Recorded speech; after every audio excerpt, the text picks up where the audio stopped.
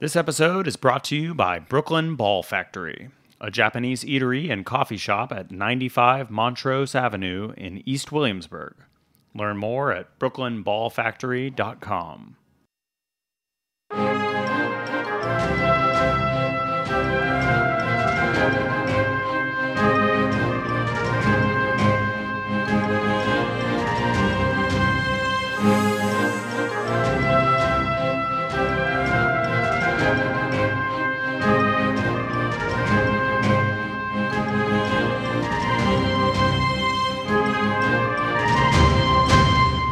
Good morning. It's Thursday, May 12th. I'm Emily Pearson, and this is the Main Course OG. I am here with my lovely co-host, Patrick Martins. Thanks for having me, Emily. You are always welcome. Just keep the talking to a minimum today, Patrick. Thank you. Sorry if I talk too much. Yeah, sure. Anyway, today we have two of our favorite New York chefs here in the studio with us. We have Tim Caspere and John Tillis of Pasquale Jones, Nolita's super, super popular, one of our favorite wood-fired pizza places. Shh, don't tell Roberta's. And Neo New York style pizzeria, which I need to ask you about later because I don't quite know what Neo New York is. Good morning, chefs. That's a media term. Yes? All right, tell me. What is Neo New York? I think the vibe is basically it's a drier Neapolitan, effectively.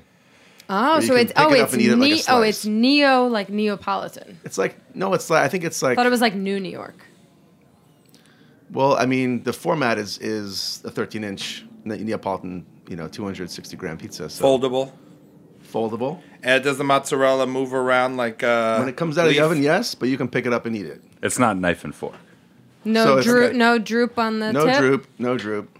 That's the best case scenario. That's how it comes out of the oven. That's what we're going for because we went to Napoli, we ate at 5 or 6 at the pizzeria there, and we didn't really think that spoke to New Yorkers or us for that matter. All right, most New Yorkers like to pick up their pizza and eat it. Mm-hmm. That's how probably I would say 95% of all pizzas eaten in New York are. I only do knife and fork if it's just too mushy to pick up because maybe there's too much mozzarella, too much weight, whatever it might be. So Pasquale Jones has it right. So we always open the show with a game of word association. This week we have 2 words for both of you. Feeling especially appropriate with the St. Patrick's Day parade being postponed, not canceled. Respond to whichever one speaks to you. We have Irish pubs and corned beef. Is this a one-word answer? A few. A half a word, if short possible. Sentence. No, you can do a paragraph. Farrell's Bar and Grill. For those of you who know it, in Windsor Terrace is the premier Irish pub. That is Chef John Tillis. What would make you say such an outrageous thing? It's been open since, I think I read this morning, 1933. And it's just been a staple of the neighborhood I grew up in for, obviously as long as I can remember, but most of the people that, have lived there can remember. Will you be celebrating St. Patrick's Day there? Probably not. Okay. Tim? I'm descended from Irish and Scottish folks. I'm a dumb Irish kid from Jersey, and I'm gonna go high here and say that pubs are not like they are in Ireland, in New York. We were just asking. How is that going high? You're saying they're just I'm just being a snob. It's like pubs are not the same in New York. You call it an Irish pub. Go to Ireland, go to an Irish pub in Ireland. It's a totally different thing. What are some of the key differences? There's dogs running around. Mm-hmm. You can go there for your tea in the morning. It's a communal place. It's not like this. It's not only nighttime drinking. Sort of exactly. So, do you have somebody's with their computers just working there for 3 hours? No, not so much, right? At the Irish pubs, it's more people coming through. It's a community-based kind of thing. It's more like the cafe. It feels like the cafe is to Italy, the pub is to Ireland. Yeah. Yeah, they go 3-4 times a day. The workers. What about corned beef? Nobody? Corned beef, man. No one's hot on corned beef. Maybe in a sandwich. We did a limited edition corned beef. With Wagyu, and it was one of the most exquisite things. So we did it for heritagefoods.com, and it sold out 60, 70 pieces within, 2 hours. So we don't know if it's because it was a little more unique, high-quality beef or just... More people ordering direct delivery to your door. Yes. Is that a service you provide? Mail order, yes. Well, if you're listening to this podcast on a year's delay, today is March 12th, 2020. We are in the midst of the coronavirus. Here we go. Upgraded to the word pandemic, I believe, as of today. So our first topic in our round robin weekly base section that we do, we have to discuss the elephant in the room, the coronavirus, COVID-19. What does it mean, you guys, for the restaurant industry, for all of us right now? I think it's scary. It's very, very scary. We haven't seen the worst of it, I don't believe, and I think restaurants really have to figure out how to hunker down and endure through a period of time where you may or may not have a lot of foot traffic and your revenue is going to go down. You have to, if you have a responsibility to your workers, like think about cutting your staff. I mean, it's scary. Yeah, I mean, we need to take care of our employees, but also take care of the business, and you have to find a balance. And right now we're sort of still trying to find that balance and what that looks like, and obviously there's developments every day. So we're sort of in the wait and see phase, and I imagine in the next couple of days it's going to become more clear what our sort of path will be. Is the general vibe from your workforce that they want to come in and get paid, or that it's your responsibility to pay them even if they're not working, or that they don't want to come in and just let it ride? I think right now people are nervous, so they're not thinking so much about not getting paid because they haven't been out of work yet. People don't. That comes later, I think. But right now I think people are feeling anxious. Concerned for their own physical health. I think we're all at the top of this sort of, we don't know what the ripple effects are all going to be. We're sort of at the top of the pure, the dominoes haven't started to quite fall yet. We're just sort of anticipating it. But I guess so with that in mind, and I asked everybody, Patrick and I have been talking about it a lot. How can we all support local businesses while also being precautionary and considerate, of ourselves and our colleagues?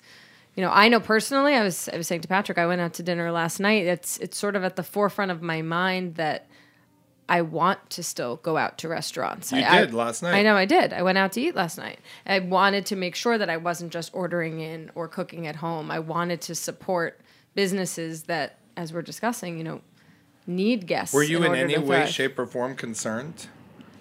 Like, not in the least, right? No, I will say I washed hands? my hands more than I ever have in my life at a restaurant. Yeah, and you have brought the Purell around. I get it. Yeah, and I joked with it was a restaurant in Greenpoint, and I joked with the hostess server. They sat, we were at a communal table, but they left an empty seat in between each group. Yeah. And I was like, is this the new coronavirus method? She's like, no, it's our weeknight. We're not usually packed to the gills method. But by the time I left at 8:30, they were seating people next to each other because they actually were very crowded. I think neighborhood restaurants, I hope like you guys Pasquale feel Jones. this, like Nolita, Pasquale Jones, I hope that the neighborhood is home and supporting you guys. I mean, I think in sort of these crisis kind of times, I mean, people still like to go drink and eat comforting food. Maybe more than ever, you know what I mean? So I think some restaurants will have the capacity to endure because people just want to go out and still feel like comforted in some way. And there's a sense of community, and we're definitely benefiting from that community. Yeah, it's not a curfew; it's more like a self quarantine. But how would you navigate the worker politic? Because I mean, you as the top guys, I have a sense that even if many of your workers were like, we can't come in, you guys might be like, well, we're still going to come in. We could make it work on a mass unit level. So you have to be respectful, but also you yourselves. Like I was thinking about the newscasters. They still go in and do the work. They're not like, we are here in my living room telling you the news. They go in. Yeah. I so mean, what's it like I took for the you? subway. I took the subway to work the other day, and like one person on the train coughed. Everyone else turned around. Like, really? How could you? So how do you navigate it, Chef? I mean, you're going to have to make possibly some tough decisions. Yeah, I think we're looking at the possibility of, if you look at what happened in Italy, so you've got the closure of like many businesses. A lot of restaurants are moving to this system of like having this restaurant at your house, or like this place Santo Palato, this restaurant I love in Testaccio. This girl Sarah, she's closed her restaurant and she has a program. You have to like WhatsApp her or whatever, and you place an order and they deliver to your house. So you still support that business, but You don't have to be exposed. Clearly, to the that means that that Italy doesn't really have caviar and Grubhub and all these businesses where you go on. It seems that Italy is a little bit more like, hey, you can. Here's my cell phone number. Message me privately. We just, will call me later. We'll see if I. And you get in 2 or 3 days. It might be cold. No, I think that. Do you guys do? Do you do delivery? We do. We deliver through Caviar. Okay, and are you finding that are more people? It definitely seems like sales are picking up because people are staying home but still trying to eat Pasquale Jones food. That's great. Well, I mean, it is. I mean, I was listening to the classical music station today, and he said something like, keep normal, stay clean, which is right. And, I have to say I'm a little annoyed at the NBA for canceling. I feel like... I don't know. I mean, I'm not a medical guy, and I know you're supposed to keep everyone quarantined so the thing doesn't get out of control and, overwhelm the hospitals. But I also think, most people get it and nothing happens. They don't even have to go to the doctor. Well, so this is, old dangerous people to say I that, get. though. It's dangerous to say that, it's just the flu. But for old because maybe people, you don't get sick, but and nobody wants to bring be it liable. Give it to someone else. Well, I think that's the big thing. It's liability. But I have a question. I don't mean more joking. I'm speaking selfishly a little bit, but my gut has always been you keep going. Would you prefer them to play without fans? Because I know that basketball fan. Yeah. They were talking about TV. that. Well, they're doing that for March Madness. March Madness is still happening, but they are playing all the games without spectators. Right. So I mean, economically, the sales of T-shirts and hotel rooms and flights and everybody traveling to all the games is severely in the toilet. I mean, maybe the gambling industry will do well because people are still going to bet from home and TV ratings will be good. It's going to change the odds. Go out at your own risk. I don't know. I just really hope people still go out to restaurants. And I think also this is being used, the coronavirus, a little bit as an attack on the hatred towards Trump by a lot of the news media. I hate him too. But, I think they're like, look at what a terrible job he has. Millions of people are going to die, And then meanwhile, the Republicans, I watched Fox for a bit, and they're like, Trump saved 1 million people from dying. So everyone is talking about millions of people of dying, one to attack and one. And I'm just like, you're going to a restaurant. I'm going to a restaurant. I know pregnant people going out because they're like... So I don't know. I keep thinking of Al Roker, and I know you keep hating this. I saw him at the Halloween Day Parade for Thanksgiving wearing a helmet. And I'm like, this has gone too far. This has gone too far. But I think in contrast, a lot of the population in northern Italy is older. Yeah. Right? It's more of a trend that the younger generation leaves, and the older generations are left there. It also sounds like homes. Here in the U.S., I think the schools that are closing are not necessarily because a young student was infected. It's that there's a parent or a grandparent or a guardian who had a contact with someone with coronavirus, and the school is being protective. So, you have to look at who caregivers are and what everybody's family life looks like. And I don't know. I think precautions are you do what you're comfortable with, but we do hope that everybody will. Sort of, I mean, I imagine the city will sort of tell us what to do sooner than later. That's my sort of prediction. Because people go and you'll see what the other restaurants are doing. It'll be a communal. Right, and if a large restaurant group decides to close all its restaurants, people are probably going to follow suit. And if, de Blasio says, please stay home, people are going to do that. That hasn't happened yet. He did say go out to restaurants, please, didn't he? At Eater, there was an article. That one I did not see. Yeah, de Blasio was arguing or recommending that people continue to go out, but at the same time. I mean, there's even another business sort of associated with our group. It's Parcel. It's a wine delivery service. Oh, is that what you were talking about before? You don't even have to leave your house to get fancy wine. Yeah. Okay, so how does that work? I mean, it's similar to any of these food apps. You just kind of call this app up and. Can I get it by the glass? They have a van. You have to buy the whole bottle. I hope my 7-year-old son Max is not listening. He's got your He's credit on the card. internet.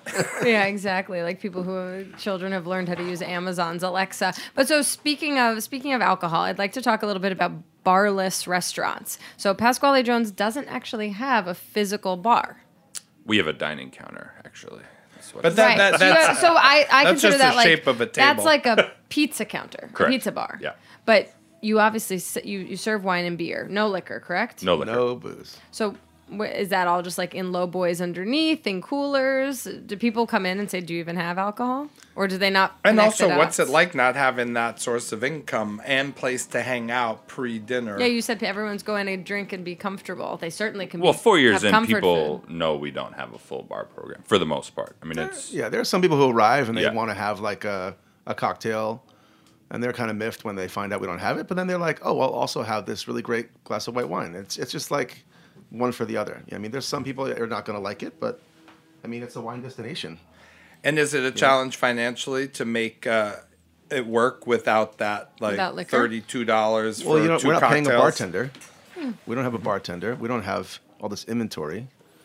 Right. Everything's kind of consolidated in a small restaurant. 50 seats.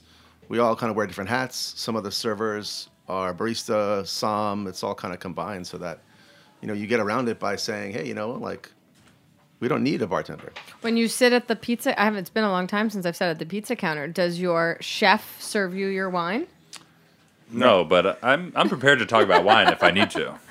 I was going to say, John, can I order my glass of red with you while I order my pizza? I'd be happy to. John's right there. I know. That's what I'm saying. I said, can he pour me my wine too? But what I love about Pasquale Jones, it gives you the sense when you're seated there that there is a huge bar.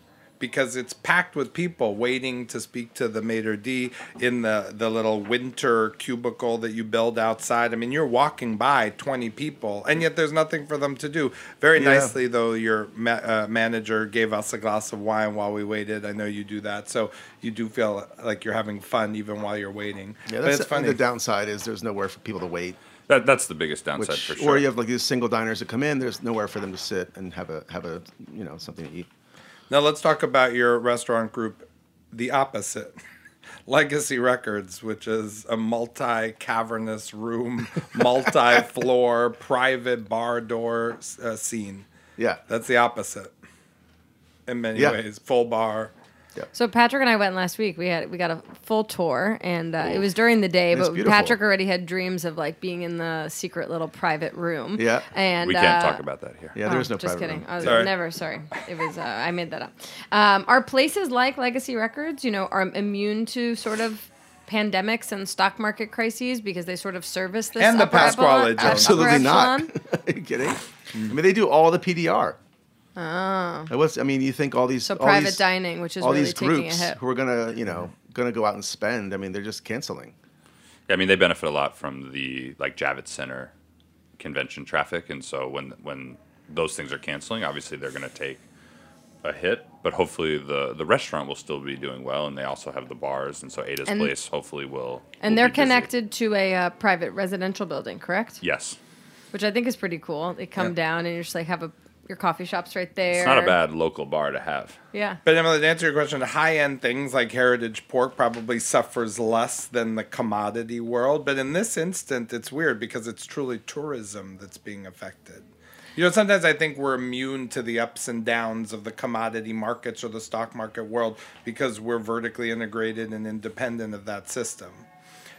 But so high-end things are immune. But in this case, the high-end thing is the very thing that will suffer. Yeah, and I think we've been talking a lot about how like the market in Las Vegas and certain areas where there's big conventions and groups that come together, but you forget about that New York and Legacy Records is on 38th Street and the Javits Center fuels it, and as things get canceled, that is a major artery for business. And I love the idea of what you said earlier, like Pasquale Jones as the pub. As that neighborhood place that during a pandemic even, people can go and eat and get sustained and forget about their fears. But then do you stay open and, all that. So, wow, a lot to think about. All right. On a more fun and exciting and shiny note, Tim, you were just out in California serving burgers. To famous people, burgers? It was pizza. But Patrick told me burgers. Where'd you get that? I don't know. All right. You were making pizza for some celebs? I'm not okay, let's just say we were serving burgers. All right. I mean, maybe you were making some Italian-inspired burgers. Anyway, that was all to ask you, what do you think of the LA dining scene right now? Like we always. And how was that event? It was for the Oscars, I believe. Yeah, it was an after party. I mean, it was a long night. I mean, we started making pizza. Not burgers. At the Chateau Marmont, for all these guests, up until 7 o'clock in the morning. And even then, they were like, "Are you out of pizza?" I'm like, yes, we're definitely out of pizza. They're like, but could you put an egg on it and switch it to a breakfast pizza? Yeah.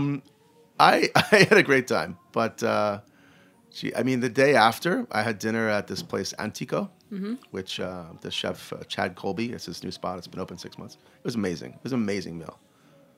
And I don't often go out to eat Italian because I work with it so often. And, right.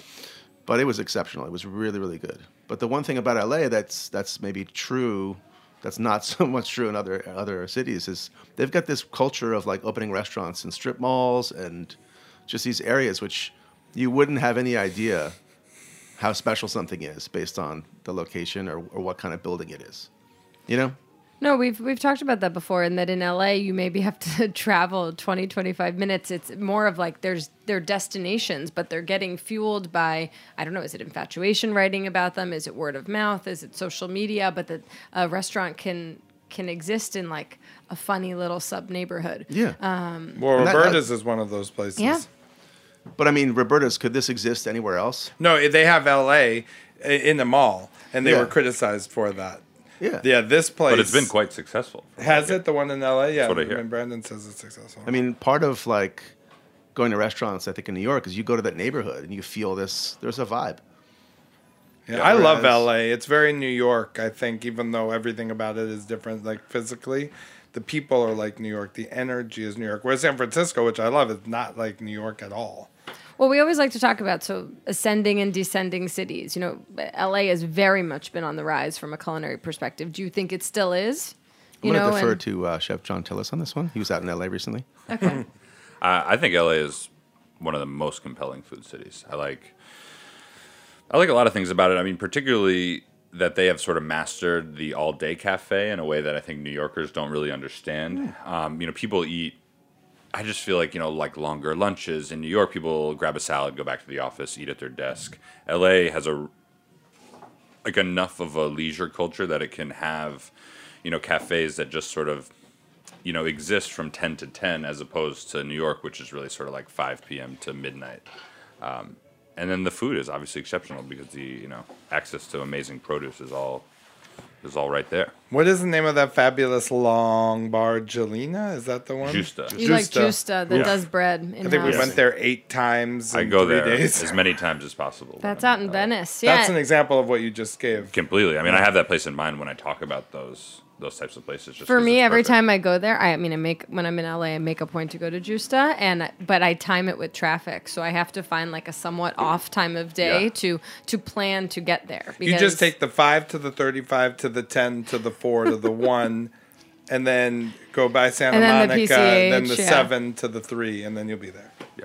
That's what I did. In no time. Everyone should quote Patrick on that. Don't refer to Google Maps ever. Just use all those highways that we think might be. What in about LA. ascending cities or descending cities? Is New York an ascending food city? Is it staying even or is it descending? Well, I mean, most people say descending on this show. If you contrast, look at. Okay, so let's take an example. Nomad, right? Nomad with Daniel Hum, Will Guerrero. Sure. Mm-hmm. So that restaurant, they took that to L.A., and it wasn't like a huge success. It's interesting. You know what I mean? They closed the top floor of that because of the lack of business. They opened in downtown, but it's kind of like... Would it have succeeded had they put it in Beverly Hills? Maybe West Hollywood or Beverly Hills, yeah. It's hard to say, but downtown is the neighborhood where I think I ran into someone in the elevator who was like, I'm here from out of town. I'm just going to go for a jog. And she jogged right down the street. And she's like, oh my God, nobody told me that there's like a tent city down here. I got chased back to my hotel. Oh my God. You know what I mean? But as far as ascending and descending, that's an example of like, there's some descent, I think, of that idea. There's something in New York, I think, that's not getting pushed forward in the way that you see it in LA and San Francisco. Part of that's probably a real estate thing. There's just, even though I don't think LA is much cheaper than New York, it does feel a little bit freer. New Yorkers are burdened by small spaces, high rent. Restaurants in LA just feel like there's more freedom. Maybe that's to be creative, but also the physical space of the restaurant. Wasn't there an LA restaurant that was so big that people were speaking different dialects, even though they worked for the same restaurant? It was so big and vast. No, but it's true. It is a huge thing. I mean, they don't have that. And also that's why they say other cities and other states in the middle of the country are becoming better food scenes, and why New York is having trouble finding talent at some of the restaurants is because these other places that have less baggage. Well, and everyone's going home.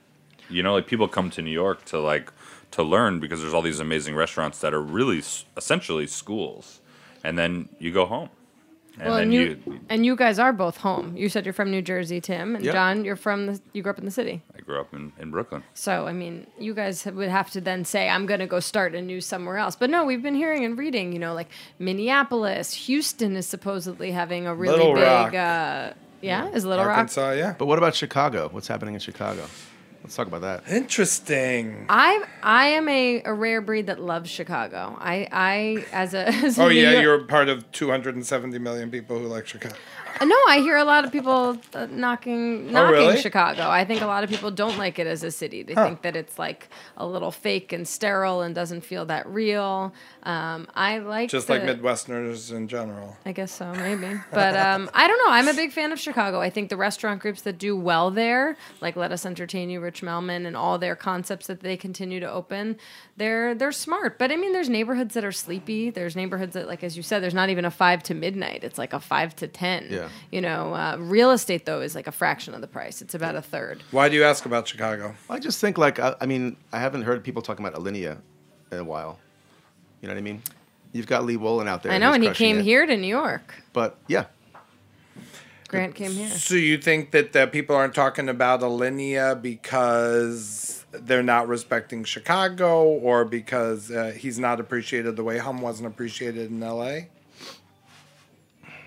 I think maybe it's a trend towards more casual, more comforting dining. More casual, more comforting. Well, we've talked about that. When look at the fast casual movement, right? We've talked a lot about this station and people not wanting necessarily the traditional sit down. Molecular gastronomy on top of it. I think if you're a restaurant group and you can do both and you can offer something for everybody, I think that's your ideal scenario. Look at, we're friends with everyone at Union Square Cafe and Daily Provisions, the fact that they get to do both and they do them both really well.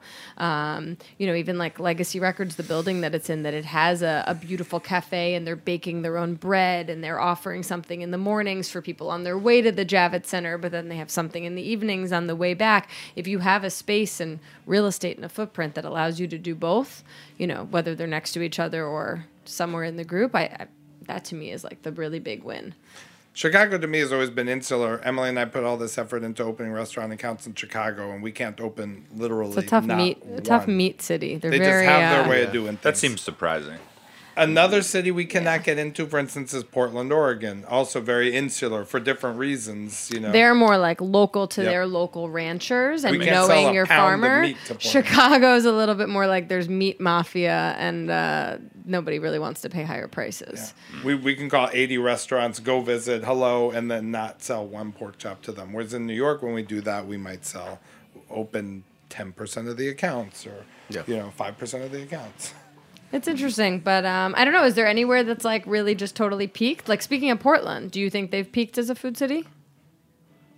Because of their population, probably, but they're probably one of the best food places to eat, best cities to eat out in the country. So they don't need to get better. I think you can San also Francisco for that matter. San Francisco, yeah, they're doing great. They're just at the top, so they're not going up or down. I'd say Philly's still on the rise. I mean, it's good. There's a lot of great restaurants, and it's very cheap. What about D.C.? Will D.C. ever have a great food scene? Oof, unclear.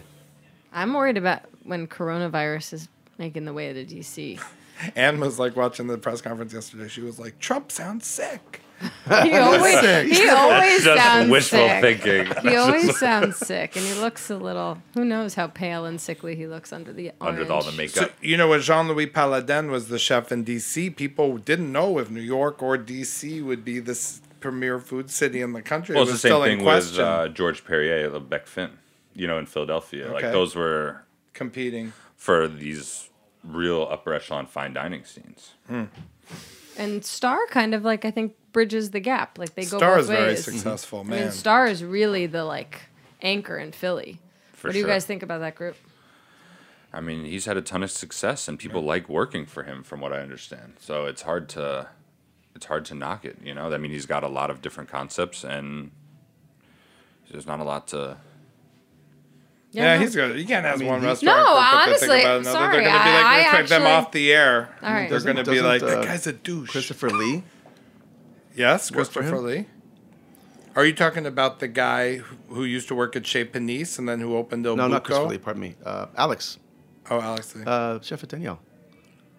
Like the original CDC from Danielle. Alex Lee, that's it. Okay. Star always hires very well, and I think tries to keep people in the family. Director, who he made a huge impact when he was the chef at Danielle. Are you a fan of like the sort of, I don't know, the alums of Danielle? Who has the best alumni tree in the U.S.?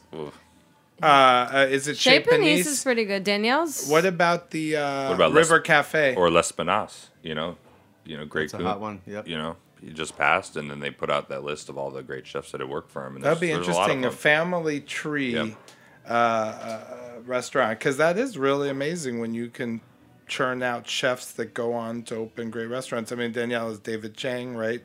Riyadh and Lee. Melissa from Del Posto. Yeah. Right. Melissa Rodriguez was there. Chez Panisse and I like I like watching the chefs who left the French world or kept like some roots and obviously the skill set in the and like the heart, but went to another type of cuisine. Yeah. But no, you can see that in Melissa's food. It's Italian, but it's also French. French, yeah. For sure. Because if it stayed 100% Italian, they could never get 4 stars. Because 100% Italian is, What, 100% Italian is never going to be refined enough for 4 stars? Unless it's the most pristine ingredients, like Chez Panisse style, where the farm is, down the block and they buy 100%. You're right. We have to take a very quick break. Wait. Let's do the Jay Wayne. We got to talk about less. Oh, you're saying you want to do that after? Yeah, okay. I thought you were cutting that question out. No, never. We got to talk Last Suppers. So no connection to coronavirus. We're going to take a very quick break. We'll be back to talk about Last Suppers.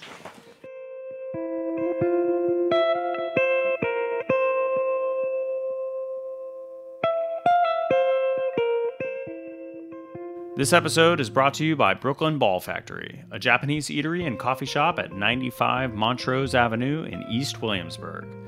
Brooklyn Ball Factory uses the best ingredients to make Japanese comfort food, like their bento boxes featuring meatballs, grilled veggies, Japanese fried chicken, or pork shabu shabu. Plus, visit Brooklyn Ball Factory's sister restaurants, Momo Sushi Shack, Samurai Papa, Samurai Mama, Bozu, and Kitade Shokudo. Learn more at brooklynballfactory.com. Hey there, HRN listeners. This is Harry Rosenblum, host of Feast Your Ears. I know that news about COVID-19 and the coronavirus has made a lot of people nervous about getting sick. This collective unease has already had a big impact on our restaurant and food communities, especially in New York's Chinatowns. We hope that now more than ever, our listeners will join us in supporting restaurants and the hospitality industry at large. Many of the restaurants we love are small, independent businesses. That means that even 1 or 2 bad weeks can put them in jeopardy of cutting staff, limiting hours, or even having to close for good. As long as we're still able, we should go out to eat and support our favorite restaurants. I think it's also great to remember that hospitality professionals are really good at hygiene and food safety practices. Long before there were guides all over the news about how to properly wash your hands, they were already experts at hygiene. Guests' health is tantamount to successful hospitality in any restaurant. And even if you don't want to go out, you can still support restaurants by ordering delivery, buying gift cards, and giving them some extra love on social media. What better way to handle a crisis than by supporting those in our own community? If we don't support them now, they might not be there when this crisis is over. Join HRN in supporting restaurants during this time, especially our friends in Chinatowns around the country. Thanks for listening. Great message. Yes, those were words from... Keep normal. Keep active. Stay clean, but keep normal. I mean, that's my thing. And I know there are a lot of different things and you got to be careful with what you say, but keep living your life, especially if you're healthy. I mean, we could lose tens of thousands of businesses. And I have a feeling it's always the little artisans that get fucked, or the family businesses, or the cheesemonger, or the heritage breed people, or the little neighborhood restaurant. Remember, if you feel uncomfortable, order in. But now more than ever, we have to worry about what we're buying order in from your favorite restaurant that you normally dine out with. And if you don't, send your healthiest person of the house to go pick up the box and bring it back. No, we got to go. The healthiest person is not supposed to interact with the unhealthy person. No, I mean, if I see someone eating a Hershey's Kiss, I'm going to, throw hot coffee on them. I want them to be eating fine and raw. This is now more than ever. This is where you show what you believe in. In case you didn't know who you were listening to, that was Patrick Martins, my co-host here on the Main Course OG. We're broadcasting live from the back of Roberta's here in Bushwick. And we are here in the studio with Tim Caspary and John Tillis of Pasquale Jones. We have been talking all things. It's a great group, by the way. They own Charlie Bird. They own Legacy Records. It's a big restaurant group. Parcel. And what are they? You have a bar, Easy Vic. What's it called? So the cafe at the ground floor of Legacy Records is sort of separate. They've kind of named that Easy Victor. Mm-hmm. There's also a bar on the second floor of Legacy called Ada's Place. Oh. Yeah. And it's an absolutely beautiful place. You feel like $1 million when you walk in there. You just do. Even if all you're doing is getting a croissant and a sandwich, you feel like high ceilings. Is it Art Deco? I don't know. It's very sharp. It's a great place, like for someone's 50th birthday, 75th birthday. Just like it's a Friday you feel night like to Jay-Z. Feel you really shiny do. and special. So last week we had Jay Rayner. He's the restaurant critic from the UK's Observer. He was on the show with me and Patrick, and we asked him about measuring a great restaurant and how many times he visits before reviewing. As it turns out, he and his colleagues at the London papers actually really only visit each restaurant about once before reviewing. So personally, as chefs, what do you think of this style? And do you think a one and done is unfair? I mean, if you're talking about great restaurants, I think it's fair. I think it's fair. I mean, you got to think that as an operator of a restaurant, you've got one chance, right? You only get one opportunity to. I mean, you never know who's going to walk into your restaurant. That's partly why, I try and get these great products. It's partly why we take chances and get a whole veal carcass.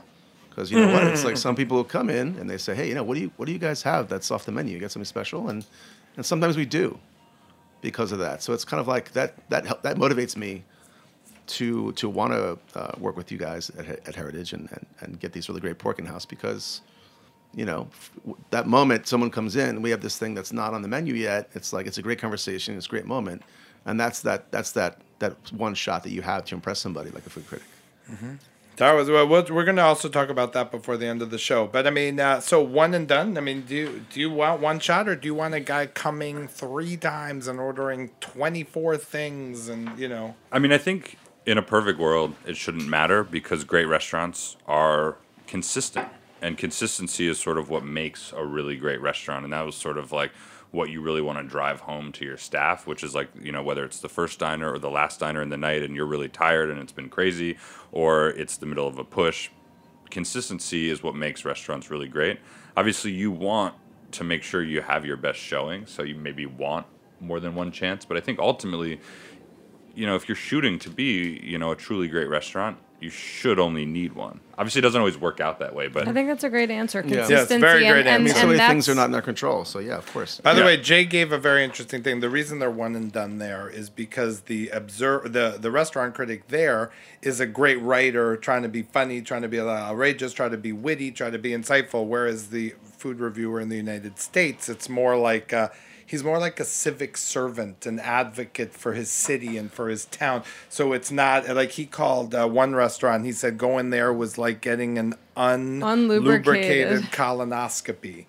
Pete Wells wouldn't write that, His editor probably wouldn't let him. Yeah. So anyway, it's brutal, but it's funny. And so anyway, journalists come from a different. They also don't have this. Obviously, I'm sure at this point, you guys being in the New York restaurant scene, you know what Pete Wells looks like, and you know what the reviewers look like. But in the UK, they're not masked, if you will. They're not a hidden face. They don't need their picture like on the inside of the coat check.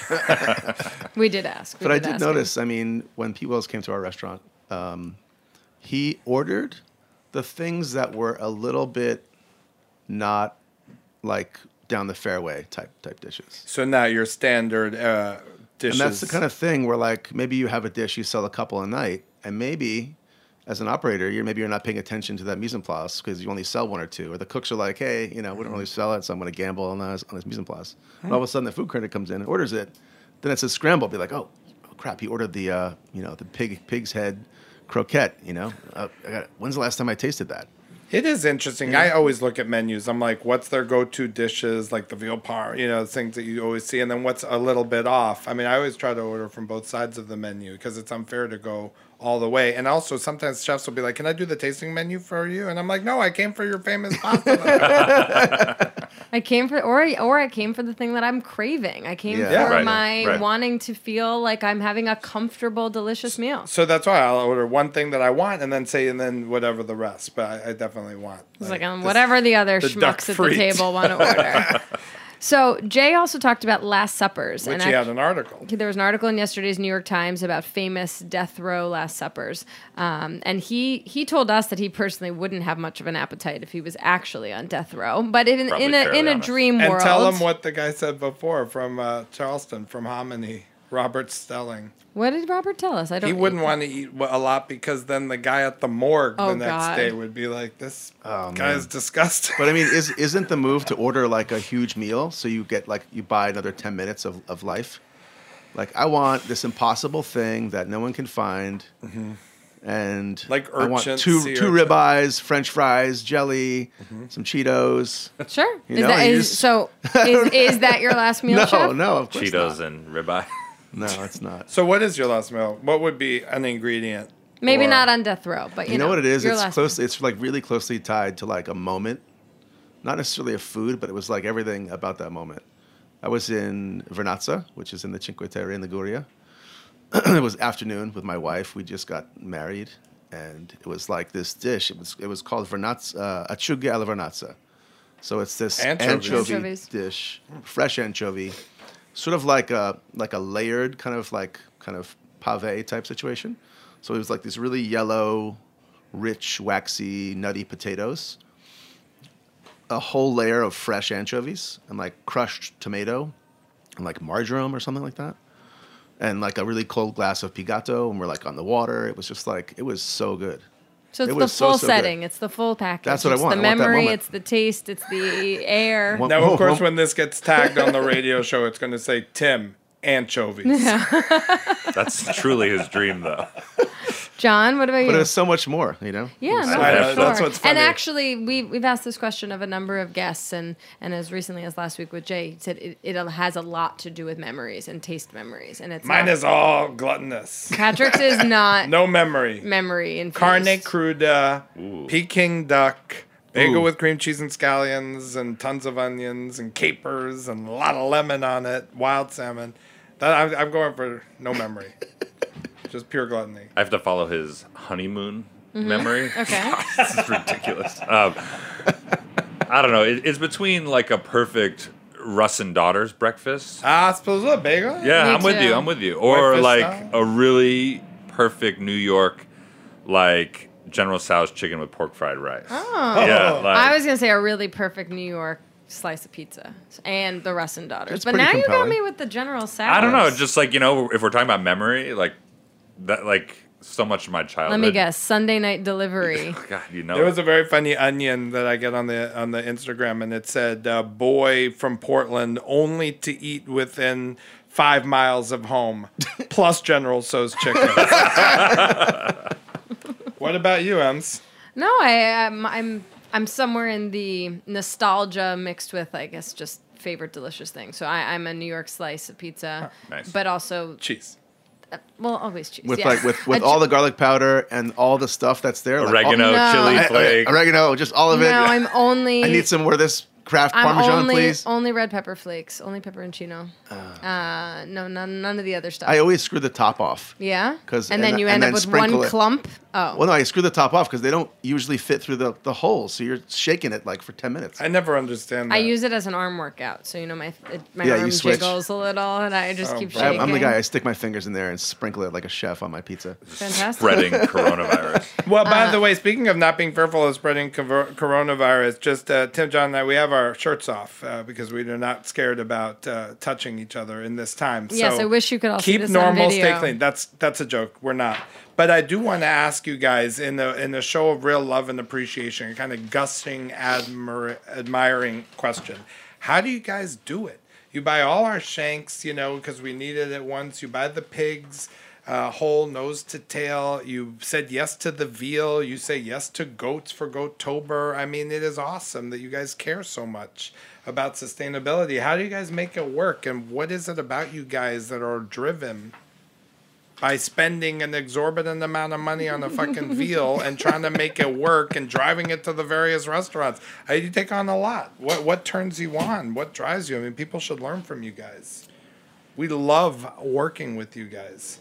I mean, we obviously love working with you too. I mean, that's sort of a complicated question. I mean, the part of it is it's our commitment to sustainability and amazing product, which is very real, but also some of it is, it's an amazing teaching tool. That's how we attract people to the restaurant, is saying, these are things you're not only going to get to work with, but also you're going to learn how to butcher a pig or, butcher a veal. And that's really compelling. I mean, cooks want to learn that type of thing. And we don't have, a butcher. It's Tim, myself, Renee, and we do a lot of that butchery work. And we're obviously happy to help involve the cooks in that, and I think that's partly what drives it. And then there's also this sort of way that really Tim and myself write the menu, which is like, we're gonna bring in this really special product, and then we're gonna let that inform the rest of the menu. We're gonna say, let's get this veal, and then we'll decide where it's gonna go on the menu, and we let that sort of tension of having this beautiful product really inform the directions we then go in, I think. How often are specials on the menu? Every night? Every day. And you, chef, you're just like, I want to say yes to those guys. I mean, well, it's funny. We're not dying for that cup, but we're gonna fucking make it work. It helps them, and we're gonna make it delicious, and we're gonna get all the guys on board. And I really need Patrick to stop asking me. No, I'm gonna really get Charlie Bird to help. And it really does drive the menu. It's part of this process I learned basically working in California with Mike Tusk, where you get the best you can find. And often the best you can find, you got to buy the whole animal. So plus I really don't like using wet aged meat. It has a whole different kind of vibe to it. It cooks differently. It ages differently in the walk-in. But I mean, it's funny. John and I work together pretty closely. So I mean, he said exactly kind of my perspective is it really drives the menu. It helps us decide how to use that animal, how to use all of it. I mean, if you look in the walk-in, sometimes it's like Noah's Ark. It's like there's a bunch of pancetta, there's some quail, there's a whole veal carcass. Just anxiety. Yeah, I know. It's a ton of tension. Or creativity and excitement. But then sometimes it's dangerous because sometimes you're like, we got a lot of meat in here, man. What are we going to do? I'm getting nervous. Chef, I'm getting nervous, but it really drives the menu. And it when you have these moments where you have something that makes an impact, then people really understand. I think it really makes a connection. And a lot of our guests, I mean, Patrick, you met one of them the other day at Pasquale Jones, who has a standing reservation and is excited to eat different parts of the pig when he comes in. I mean, he is a great guest and he's really open to trying it, but people now know that there's stuff down there and maybe it's not on the menu. And they're saying, hey, what do you have in sort of the protein department that I'm not seeing right now on the menu? And That's we texted each other about the breed. I mean, that was an unbelievable guy. It was a credit to you and the way you guys run your place and the charisma with which you guys are standing right at the bar there. People watching you work. It's not one of those silent kitchens. It's a kitchen. It's going. There's a pizza ovens and there's tons of people and wine. It is a fun place to eat out. We felt like $1 million. Cesare had a great meal. By the way, Cesare also said that one of his 3 greatest meals of all time was a recent dinner at Michael Tusk's Quince. I think it was Quince, right? Not yeah, Catonia. I believe so. Well, I look back at our history, and I think Anne Saxelby could say the same thing. We look at these just amazing chefs that literally, with no precedent or no reason, every reason to say no, helped us. And Mark Ladner was one, Carmen Quagliata was one, Sam Edwards, the great cure master, the folks at Fatted Calf. And I really put you guys in that echelon, keep us going, who say yes to try to figure stuff out, sometimes to help us, also saying no when it doesn't work, of course. But we just admire you guys. You guys are very unique. Plus, we've got other restaurants in the company. We can say, hey, we're heavy on pork. Can you guys take a shoulder? Yeah, your success allows you to do good. I mean, it means everything to groups like us that are fighting to be unique, you know. You have any secret off menu items happening tonight? Or you have to go into the walk-in and dream them up now? What do you got, Chef? Well, we got this really great quail coming from Vermont. That is really special. We don't know what we're going to serve it with, but yesterday we served it with this Umbrian sort of grain dish called imbrecciata. We're heavy on pig right now. Yep. We're definitely serving pork tonight, so come on down. We actually brought in fewer pigs next week. We called a couple of our farmers, and they were like, what? Because they don't live in this world. They probably heard the Trump talk, but they don't know about the subways, possible, all this stuff. So we're like their voice into what's really going on in the restaurant. The canary in the coal mine. We got a bunch of stinging nettles. If that's your your jam, I forgot about those. Yeah, those are coming in today. That sounds very spring. That sounds very spring. We're doing some menu work now. We're going to do some early spring menu work today. Fiddleheads? Not yet. I never liked those. Oh yeah, like kind of too trendy. Okra and also just a little slimy. Oh, slimy. It's like a cross between okra and haricot vert. When I took that cross-country tour with Carlo Petrini, by the time we got to Virginia, he would say, translate this. And I'm like, what? He's like, if I get another fucking fiddlehead. I'm like, I'm not going to. I'm like, we're in the wrong country. I was such a sweet guy, that guy. Yeah. I translate different for him. He's like, he said he really enjoys this. Fucking kids that I don't give a fuck. I'm like, Carlo's happy to be here. And he's like, you said what I wanted you to, right? And you're like, no, he knows, actually. Yeah. So. I love that guy. I cooked a lunch for him one day, actually, in California. Oh, fantastic. It was very sweet. I told him we had this like pasta with salsiccia calabrese, and he said, oh, paura. I'm afraid, because I guess if you're Piemontese, you don't really like spicy food, but he really enjoyed it. Because it was actually this kind of riff on a Spanish, like, clam and chorizo type thing. Mm-hmm. But it was actually really, really flattering. He had a really great meal. And he's a movement guy, but he never forgets that chefs drive the movements that are important to him. And when he did his first Nobel Prize, it was a Soul Food Nobel Prize, the first one awarded was to an old lady who made agnolotti del pling. And he did the math, and apparently she had made like 2 million pling over her career. And she got a standing ovation, and she was, cool. With her black stockings rolled down to her knee and all that, and pretty touching. Yeah, but he knows who drives the food scene. All of his ideas come to fruition, of course, through buyers' purchases and all that. But it's the chefs; that's who drive it. Yeah, no, that's something we've always said. It's you guys drive us forward, and we just want to support you in return. And the farmers, I mean, they drive all the way down. Yep. We're just the middlemen, but.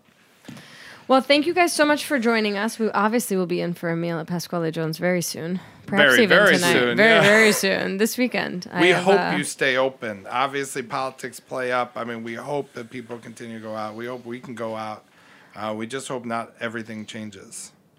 Yeah. Fingers crossed. I think we just got to play a little defense now and kind of figure out how to keep sustained. We're going to serve the neighborhood and the community until it feels like, we no longer should. Yeah. All right. Awesome. Thank Chef you for having John, us. Chef Tim, thanks for being with us. You're always welcome back on the main course.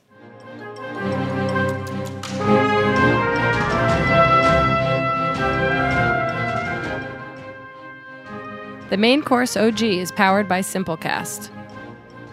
Thanks for listening to Heritage Radio Network, food radio supported by you.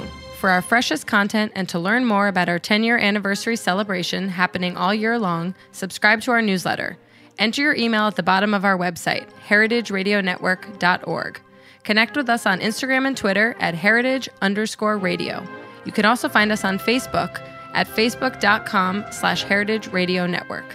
Heritage Radio Network is a nonprofit organization driving conversations to make the world a better, fairer, more delicious place. And we couldn't do it without support from listeners like you. Want to be a part of the food world's most innovative community? Subscribe to the shows you like, tell your friends, and please join the HRN family by becoming a member. Just click on the heart at the top right of our homepage. Thanks for listening.